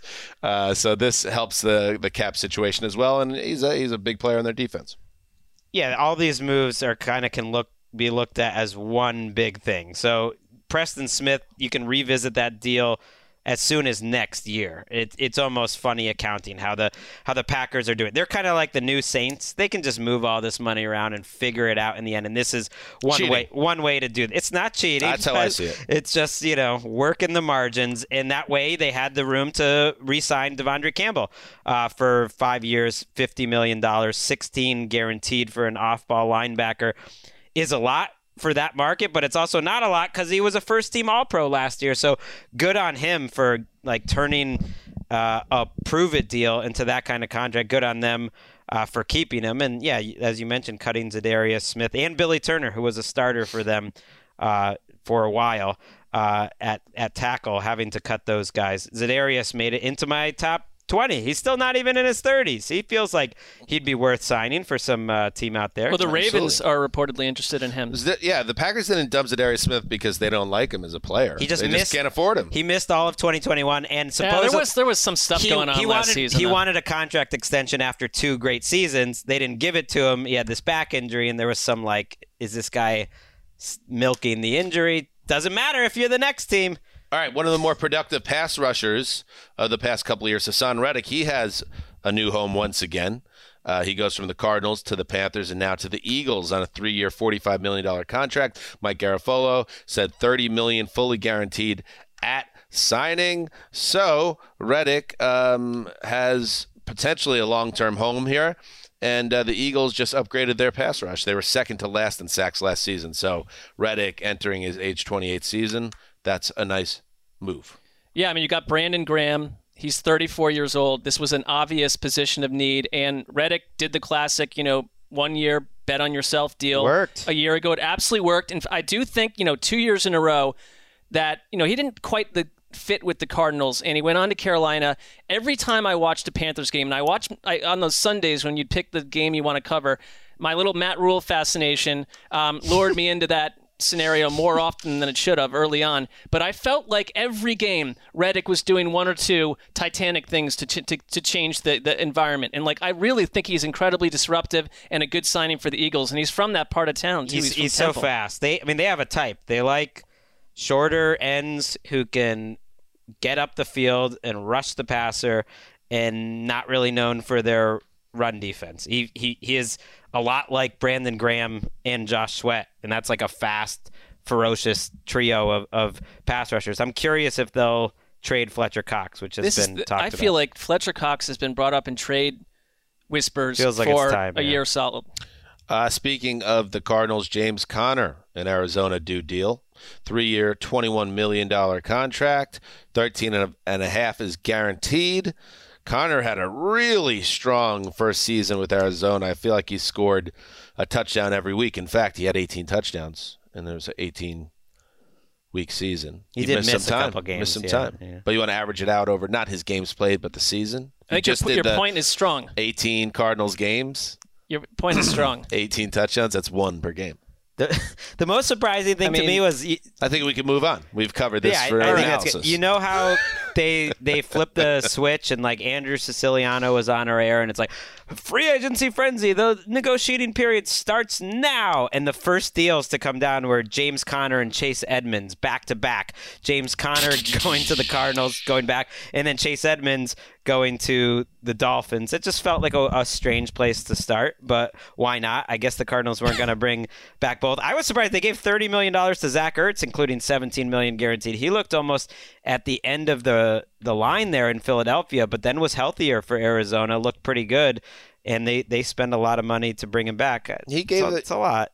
Tight ends are costing a lot in this market. Will Dissly got 24 over 3. I mean, Ertz was viewed as broken down a couple years ago, but he was also injured. I never bought into that. It always seems strange that that's how he's viewed.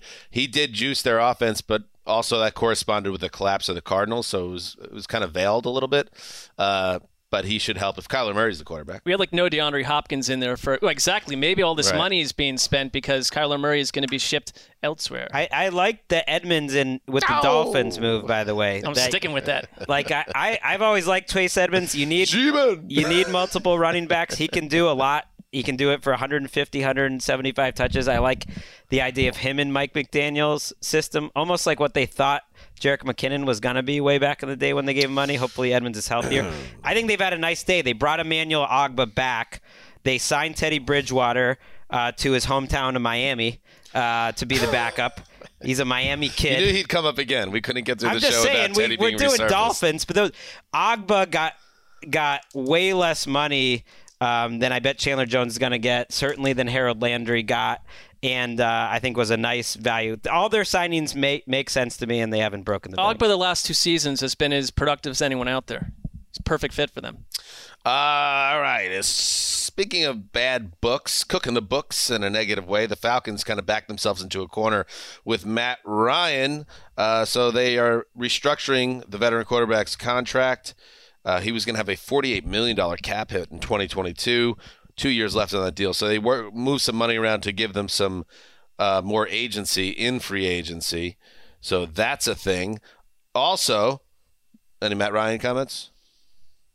I mean, their cap situation has been a disaster for so long. I find this just made me laugh. No, openly laugh. The only notable thing is he's good. I think this guarantees he's going to be the Falcons quarterback. So I think that's notable. I think we can basically put aside that any trade talk. Unless does that restructure make him easier to move in a trade? In the future, but not. I think this locks him in this year. I don't see that happening. Max Crosby got paid. Good for him. 4-year, $95 million contract through 2026.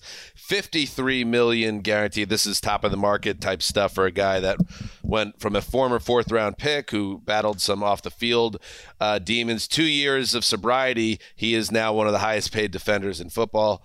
Good for Max Crosby. Comeback story.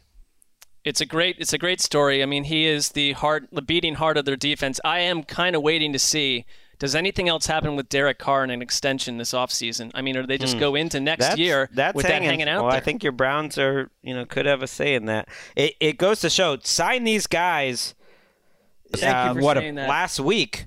Like, this Max Crosby deal on paper has the potential to be the best team-friendly value of any of these out there. I mean, this dude's one of the best defensive players in the league, and they have him locked up for the next 5 years at a very reasonable cost. And you don't blame him not wanting to play it out here, but I feel like if I was his agent, he'd be more expensive today than he was 5 days ago. What if, Mark, the game plan for Andrew Berry and the Browns this whole time is let's recreate the 2017 Oakland Raiders? Let's get Derek Carr. Let's get Amari Cooper. Was Richie Incognito on that team? Go get Richie I think he was on the Bills. I think he's available again, yes. I mean, he's around. I don't like the plan at all. What would be whose vision would that be? Let's get Marquette King to punt. Oh, yeah. Oh, please. Remember, Marquette King kept sending out those tweets that, the NFL was didn't like his personality or whatever, and they were blackballing him. Ever since that Ali Bonpuri long form on Marquette King. Don't do that to Ali. It's just been a curse. That's our editor, Ali. He did one front-facing work for .com, and you're trying to bury him. It was great, but it was the opposite of the Flashpoint Focus series.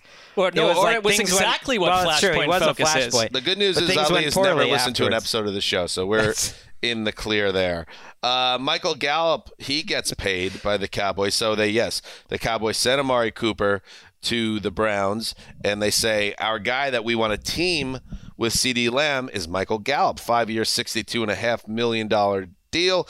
Good money for a dude that tore his ACL in January. So Gallup is the future with Lamb, and the Cowboys move forward. Oh, they also cut Blake Jarwin. Injury designation. He had that hip thing, that the tight end that was more serious than initially thought, so they tagged Dalton Schultz, and Jarwin is sent loose. So this Gallup deal was interesting. Again, this happens so often when you actually got the contract breakdown, and his happened a couple days ago, or at least 24 hours ago that we have it. It never was $62 million apparently, and it looks like really team friendly. I think the Cowboys did a smart deal here. A $10 million signing bonus. He gets about $23 million in the first 2 years of the deal, so 2 for $23. I know he's coming off an injury, and then after that, the numbers are like comically low. Whereas if he's a really good receiver, he's gonna be itching to get a pay bump because he's getting paid under $10 million a year for the next 3 years for a guy I definitely would take over Christian Kirk. Not to keep using Christian Kirk as the guy, but I think this was a nice bit of business, and it made sense for significantly less than keeping Cooper would have been. And that makes sense to me. Which I think it's what they wanted to do. They sounded like they had cooled on Cooper, so check you later. And it sounds like DeMarcus Lawrence is going to end up staying with the Cowboys. So even though they've come in with a lot of problems, and I want to see how this all shakes out, if I was a Cowboys fan, I feel like so far so good. Nothing would be bothering me too much about their offseason. You could say, because he is coming up a lot, but his contract is kind of, you could say we're dealing with a Flashpoint, Christian Kirk scenario on day one of the legal tampering period. I don't think so. He's just that guy that got like feels low wattage. $5 million too much per year, but what is that really affecting my life? None of this affects our lives necessarily. Or even the NFL's life. Yeah. The flashpoint is that within a fortnight, that player is under an extreme duress. This player has just been locked up, Christian Kirk, into a contract that we're good. There's not a lot of drama. You know what he reminds me of is like last year because extreme duress. Last year because maybe the idea is like these guys are getting paid more than their value or whatever. Like compare the Christian Kirk contract to Corey Davis, for instance. Corey Davis is a real number 2. I think he's got his issue. Like he's not the perfect player. He's not always the most durable player, but like he is a real number 2. And you look at his contract compared to Kirk's, it's a steal. So the price tag went up a lot this year because of the cap. All right, let's take one more break, and then we're going to finish out the show. All right, we're back. It is time to hit the rest of the news here as we finish up day one of the legal tampering period. The Bengals, the reigning AFC champions, busy. Okay, so we'll start defensive line. They re-signed B.J. Hill to a 3-year, $30 million contract, so they are fortifying that line and making sure a solid player doesn't get away. Now, that offensive line, that's where we talked about it with our new friend, Duke Tobin, at the Combine, said, come on, Duke, we got to fix this offensive line. And he's like, oh, we like our offensive line. No, you don't like your offensive line because you just went out and signed Ted Karras and also Alex Kappa to multi-year deals. So you kind of remade the interior of your offensive line, handing out a lot of money. Now, Greggy, going back to the tweet, it was the infamous one now at this point where I said this guy gets it with the arrow up. But I thought, actually, it wasn't even that. It was the point that someone else threw to me when I said I like the Jets guard signing. They're like, Greg doesn't like these signings, so you shouldn't like it. That's not what I was. It's Greg's moment. It's your time to shine. But tell us why this tells us more about Cincinnati than perhaps they'd like you to know. Because Zach Taylor and their offensive coaching staff is the main reason their offensive line has been poor the last 3 years. I believe you should be able to develop an average offensive line with the resources that they've put in there between money and draft picks, and they haven't. They've kind of been a nightmare, and that's coaching. And Zach Taylor has shown no ability to fix that. So now you're signing these guys, and the Karras deal isn't that expensive. The Alex Kappa deal is certainly a lot more. You're signing guys who are the other teams' forgotten piece that they don't really need to keep. Karras has been freely available the last couple of years from the Patriots and the Dolphins as just like kind of a leftover 6th or 7th offensive lineman. And when the Patriots put him in, he's good because they're a good coaching staff. Alex Kappa at one point was certainly the weakest member of the Bucs' offensive line, but they have a great offensive line. They're good at developing. It was like a mid-round pick. They were never going to pay this money to him. But for the Bengals, it's like you kind of have to because you feel like you don't actually know how to coach up the team. Well, so at least they acknowledge that they're not going to tell us that, and I don't think that the offensive line coaching staff's walking around the building thinking like we're frauds. We don't actually know what we're doing. At some point, someone's going to figure that out. But the results suggests that, and like Hakeem Adeniji was like a city villain by the end of last season at guard. So they might not be done either. Well, they had to address it. And Alex Kappa, the one thing, I don't know Alex Kappa personally, but on Twitter over and over, people were saying this dude is like a white knuckle, total badass. And maybe that helps Cincinnati, because whether these work or not, you have to show Joe Burrow, because he's certainly not in the category of discontent quarterback, but it is important this offseason that they pour more resources into the line, no matter what happened in the past, because that was a huge narrative for them a year ago. Right. They're probably going to sign more players in free agency on the offensive line, or at least the draft. I like the B.J. Hill move, though. Trust the guy that you see on your team that made a huge impact. They traded for him, and that was a steal from the Giants, and he was great. Spice Rack was texting me, they got to keep B.J. Hill this morning, and minutes later, B.J. Hill is back. So the Spice Rack got his wish. And nice. Larry Ogunjobi ends up going to the Bears for like way more money, and B.J. Hill was certainly better than Larry Ogunjobi was for the Bengals. So Spice Rack, he had not asked but demanded to be involved with our Super Bowl programming run-up. Remember that. Did he ever circle back with his disappointment? He didn't, but I brought it up when I remembered a couple weeks later. Of course you did. And he seems like he took it in stride. I think he was disappointed in the moment, but understood. And I think he would love to be on the show in the future. What role was he? We were live on set. I would have loved to have him, but what role was he hoping to play? We just forgot about it. We could have made it happen. Dan immediately texted back basically like, hey, f*** you, Greg. Except he said that to f*** you, Spice Rack. I did not. But I will say that in general with Spice Rack, Greg, you're largely bulletproof. So I'm assuming he just thinks I did it to him. But since it was a text to you largely, you could have made it happen. But what do you mean? It was to our whole group, and you immediately responded like, nah. Well, I did not say nah. Yeah, and I take no responsibility on any level. Subtext. And like you guys, I bet it probably wasn't like we saw the text, and then you get into the Super Bowl week, and if I had remembered, I would have circled like 3 hours long, but I want to see. I would circle back and maybe push for it, but I just forgot about it. We'll have him during draft season.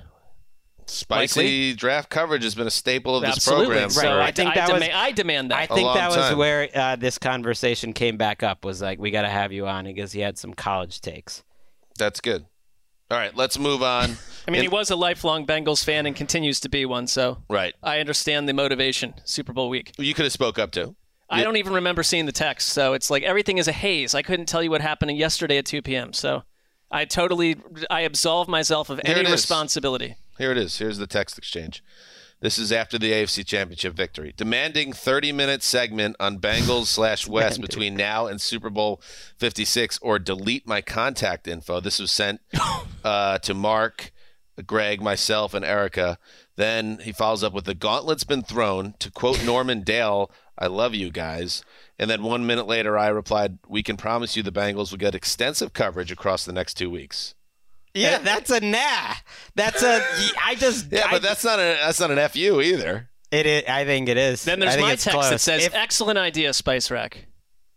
And then he wrote, delete me, been real. Yeah, see, he read it. He read it as I would. I mean, let's be real. He just asked for a spot on the show, and Greg, you were like, full Pollyanna. It's Spicy's world. We just living in it now. That's not Pollyanna. What are you even talking about? Well, you're snowing him under a bit. And then I wrote, the Spice Rack is fully stocked. Mark doesn't. Oh, finally, Mark just quote spicy. You say, you just say spicy. I'm acknowledging that his existence. Mark in these situations. The driven snow over there. He's always Switzerland in these situations. No, it's just I'm just gonna stay out of it. If I were to say I demand Spice Rack comes on the show, would it happen? Absolutely, no one would care at all. So, what do you want me to tell you? I think he will be part of the coverage down the road. Have a nice time. Would you like him to be on the show in the near future? Next episode. Then it will happen. There you go. Well, see, that then he got what he wanted. Just work out the schematics. No, I'm not doing any work around it. All right, there you go. The Jets also do some business on their interior line. Laken Tomlinson, formerly of the Niners, gets 3 years and $40 million, $27 million guaranteed.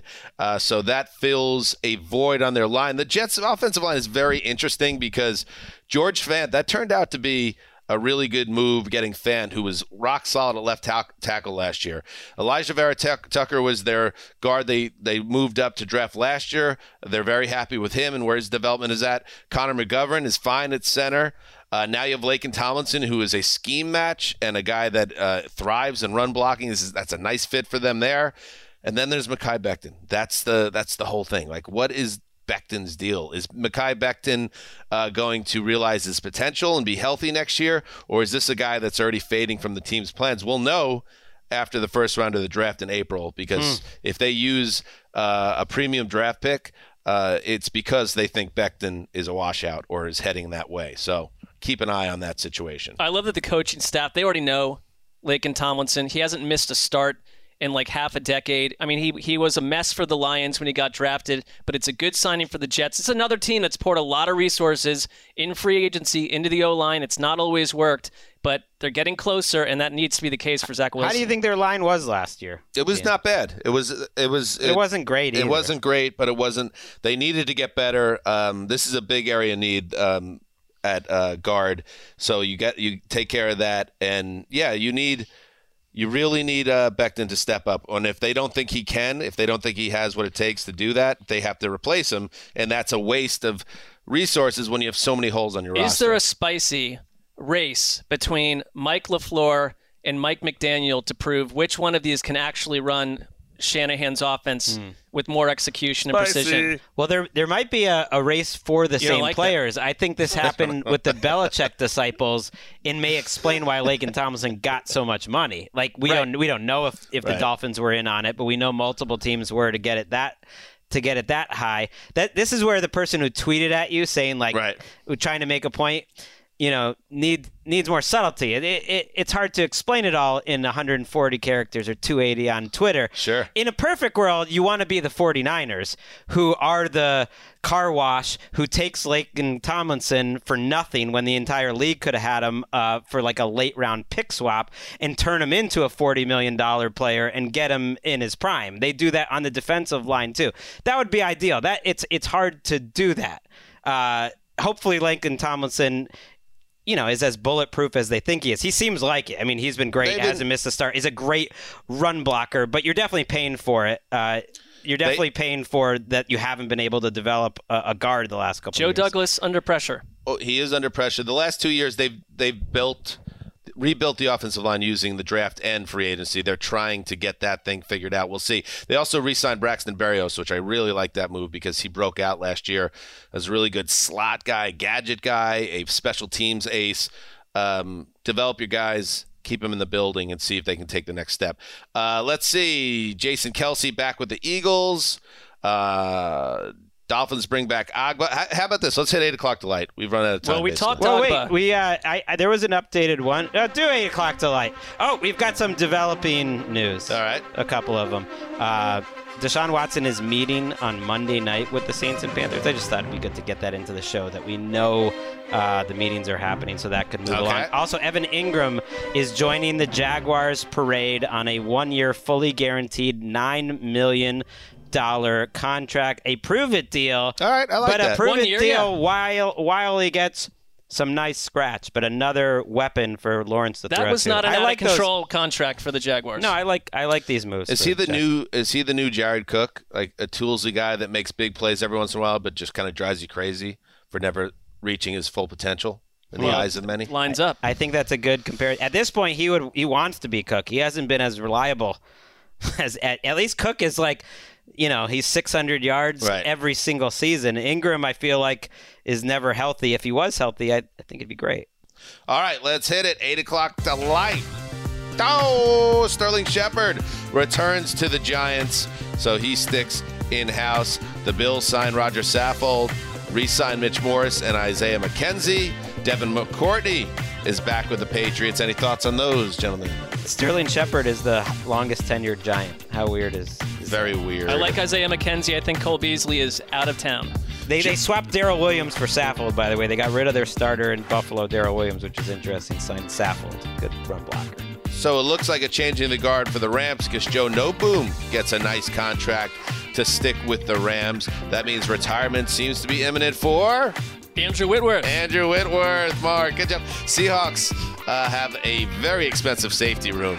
In addition to Jamal Diggs, Quadre Diggs gets the bag. He gets re-signed. Also, it just says re-signed Jones. Who's Sidney that? Jones. Sidney Jones and Will Dissly as well.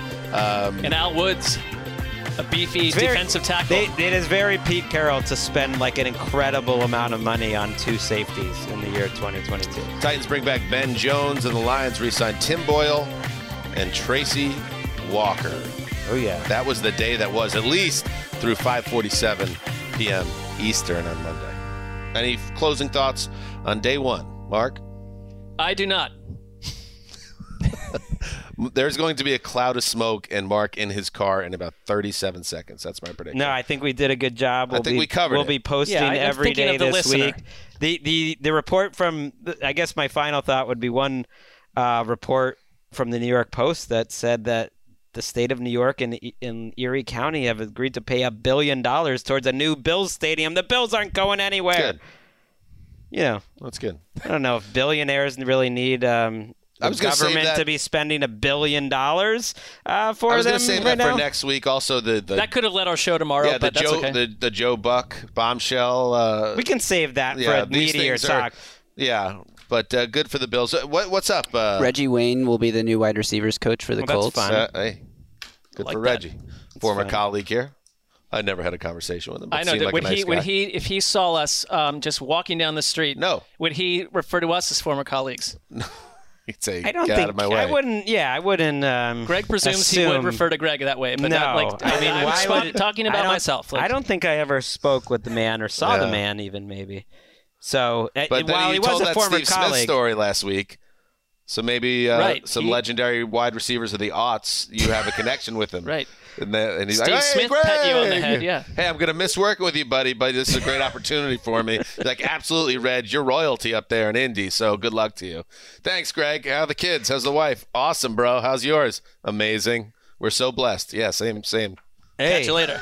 Remember that story you told about you and Ed Reed, roommates in college with the snake and everything? That was great. I like that. All right. All right, anything else? Thanks to everybody behind the glass, because you could be on an island paradise vacation right now, and yet you choose to be at the office during the busiest week of the year. It's very admirable. So we respect you for it. All right, we'll be back Tuesday, so make sure you are here because there's so much more that will happen between literally 6 huge things will happen in 10 minutes, and we'll be mad, but then we'll talk about it on tomorrow's show, so be there for that. Thanks for listening. Happy New Year. Heed the call.